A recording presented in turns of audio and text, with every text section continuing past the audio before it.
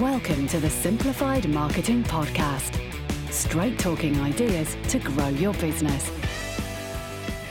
Well, hello and welcome to the Simplified Marketing Podcast, the show that aims to help you grow your business. As always, my name's John Lawley and I'm your web wizard.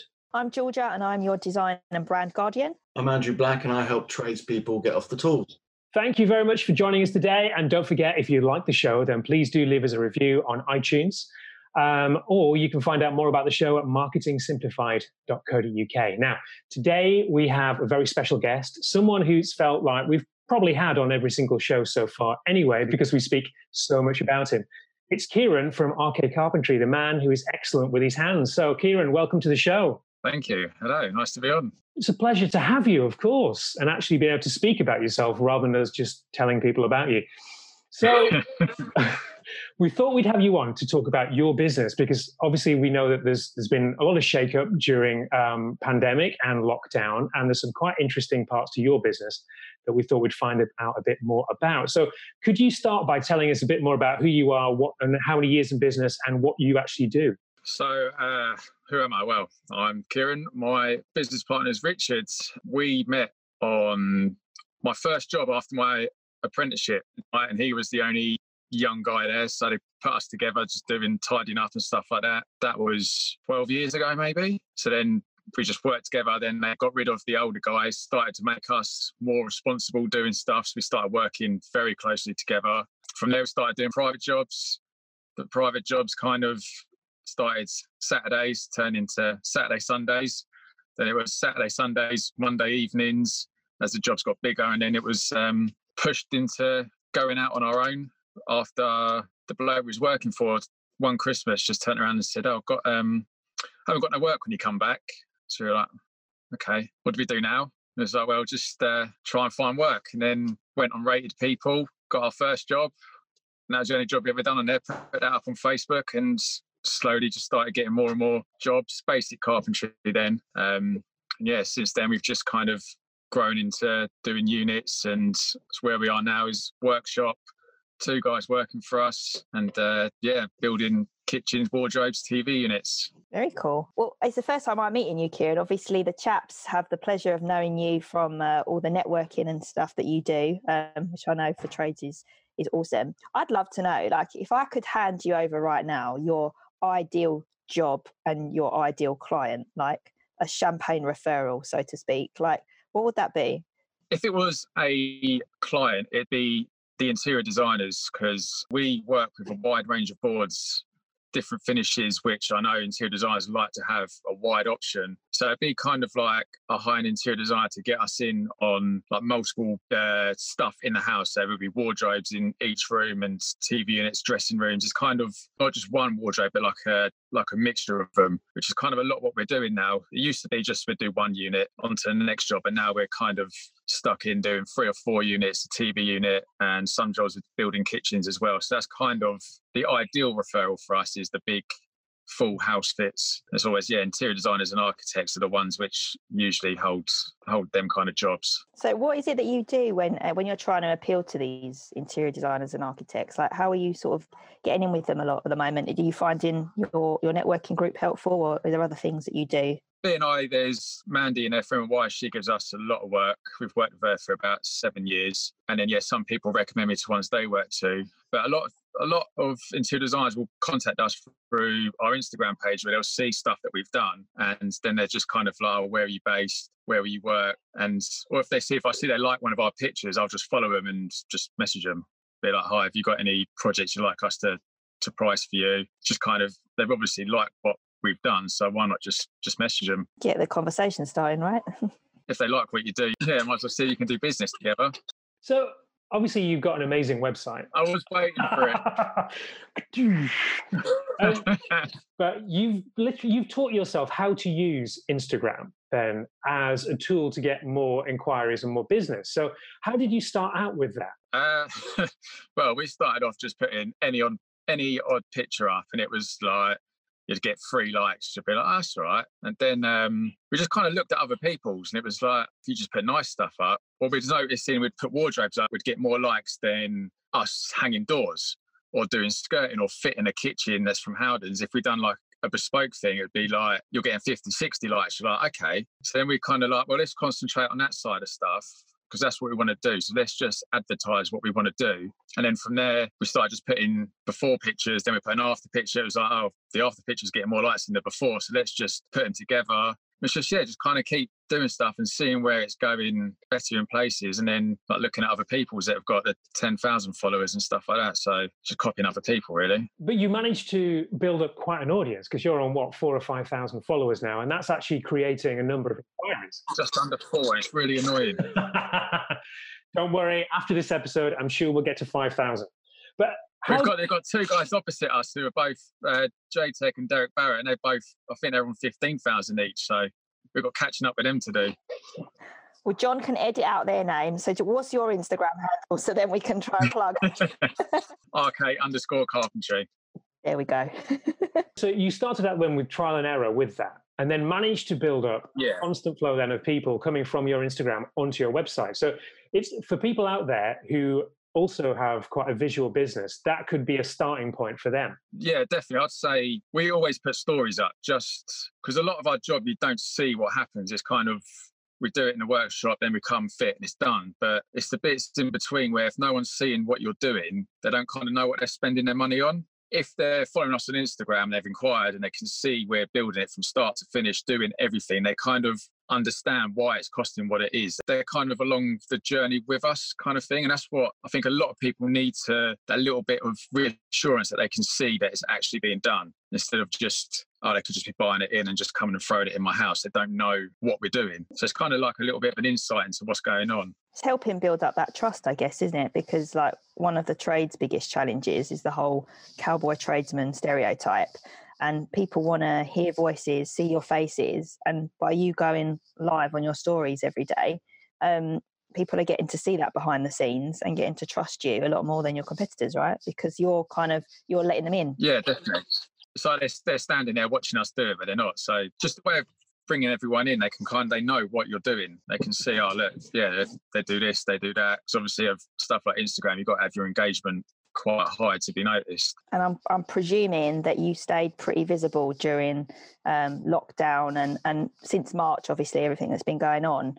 You've been keeping a social presence to remain at the forefront of people's minds, even if you've not been on site necessarily. We was going back through old pictures and just posting them up, because obviously people don't remember what I was doing this time last year. So it was just, because it was funny, I had people saying, oh, you've been working. So people kept seeing us, knowing that we was about, because obviously if someone called and had a job to do, we'd have done it. Apart from the marketing side, Kieran, how was your business affected during the whole COVID-19, during the whole lockdown situation? There was a few jobs which were cancelled, like the commercial sides, like fit outs in an office and a restaurant we was doing.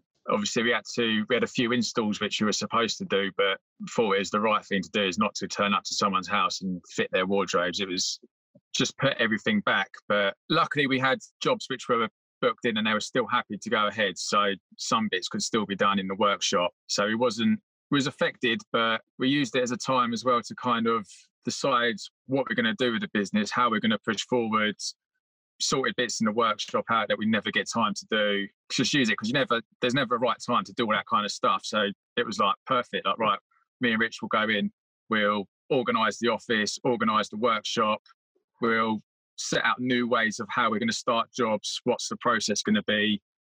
And then, ended up spending loads of money buying saws and changing everything again.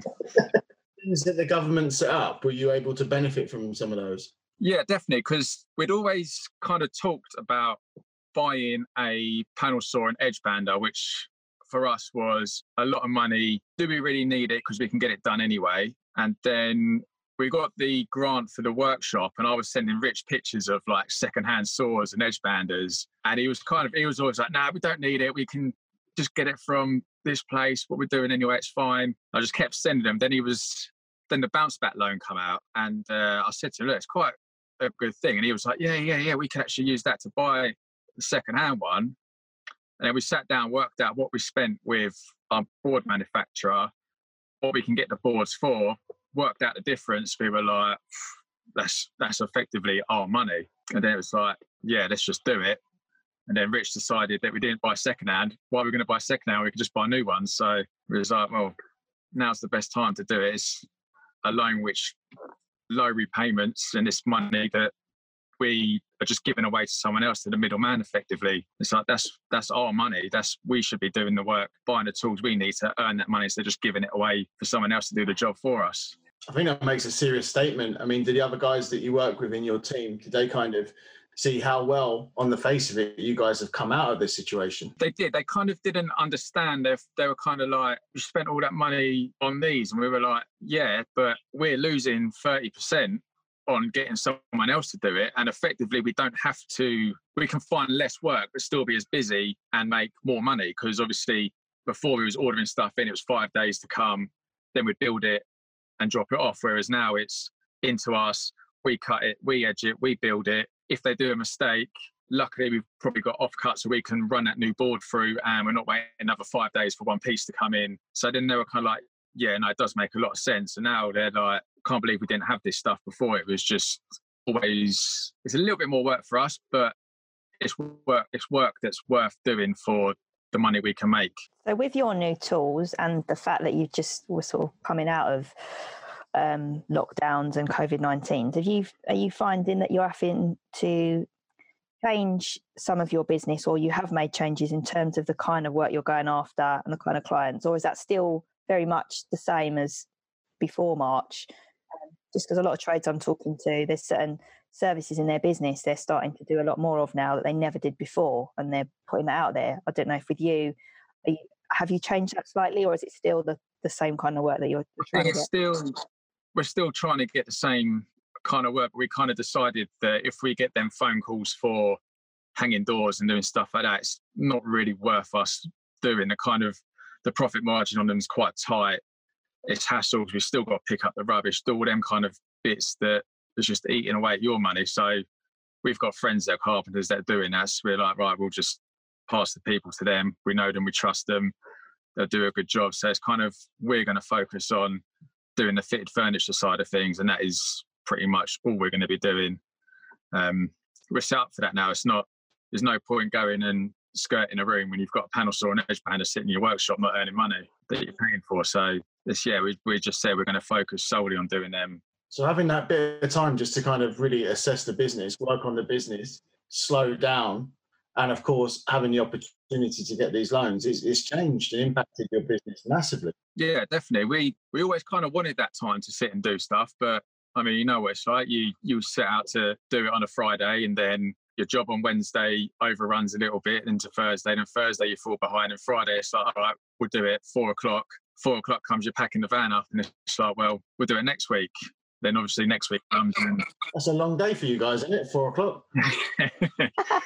Well, I was 6 till 6 last week. Wow. But no, it's just you never get, even if you try and make that time, you can't always guarantee to get it. But it was important that we did that, and I'm glad we did. I think we will always kind of reevaluate where we are every couple of months, because it was worth it. Definitely. I mean, I think the thing that you said the most there was the fact that you're kind of not as busy and still making the same sort of margins, if not more profit, is kind of really what it's all about. Yeah, definitely. It's like we said to each other, if you always just did MDF units, you're only ever going to make the money for doing MDF units. So if we always just use someone to supply us with the boards, we're only ever going to make the money that we're making now. You're never going to, unless they want to drop their rates loads for you, which we did get good discount, but your margins aren't going to change. So you've got to try and find a way to change them. So that was the only way for us, how we could kind of go to the next step and earn more money and make our business better, is to do the big investment. So effectively everything's in-house now. It's all down to us. Working together over the last 12 years then, has this been the sort of most significant change that you guys have been through since you started? Yeah, I mean, the first one was obviously getting the first workshop. Then it was going to the larger workshop, which has all happened in 13 months now, I think it is. That was obviously because we never had a big rent overhead. Whereas it wasn't big, but for us, it was kind of the first overhead we had. And then now it's obviously, we've got used to that, seeing, yeah, it's worth it. It doesn't lose us money, it earns us money. And then it was like, right, let's do the next step. I was just going to say, like, with obviously now this new equipment that you've got and the opportunities it's going to bring you, what is the next step for you guys? Are you hoping to expand the team? Are you looking to get other workshops? Like, have you got a sort of a year, 5-year plan now that you've had these new opportunities come by? Well, it's a weird one because obviously we've just hit what our last target was, which was to get the machinery. I think we want to try and get more of the kitchens, like the bespoke kitchens. Then from there, we want to just kind of keep getting them. We want to be known as a kitchen supplier. So it's kind of, once we've got a few, we want to try and get an online brochure and an actual brochure to hand out to people. It's kind of just getting to the step where people will be like, you want a kitchen? Oh, you should call these guys. Not where it's at the minute, it's like designers or builders are saying, oh, we've got someone you can use. So it's kind of just being more recognised and more noticed as a kitchen supplier. Well, thank you very much, Kieran. Thank you very much for watching. If you want to find out more about Kieran and RK Carpentry, then you can visit madebyrk.co.uk or get along and help out getting to the total of 15,000 followers on Instagram by following @RK_carpentry. Thank you very much for being on the show, Kieran, and thank you very much to our experts. If you want to find out more about the show, please visit marketingsimplified.co.uk and look out for the next episode. We'll see you very soon. That's all for this time, but don't worry, we'll be back with more soon. Stay tuned for new episodes at marketingsimplified.co.uk.